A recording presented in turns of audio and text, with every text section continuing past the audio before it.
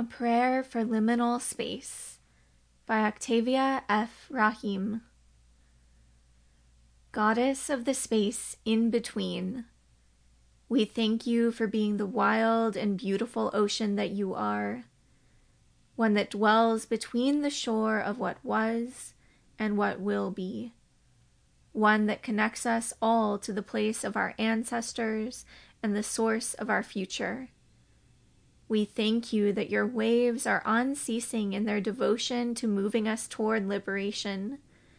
We enter into your blue-bellied womb before every beginning and after every ending. Let us not become trapped or caught up in the mystery and fear surrounding us. You who are not black or white, day or night, good or bad. When you come and swallow us in your luminous darkness, may we have the good sense to simply lie down, float for a while, and dream. Let us dream of something new and ancient.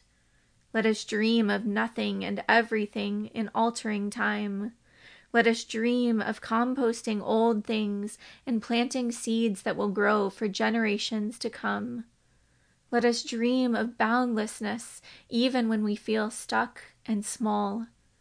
Let us dream of another world, and after all of that, baptize us in possibility and allow the breath of your water to call us awake. With eyes wide open, we reach shore. We begin.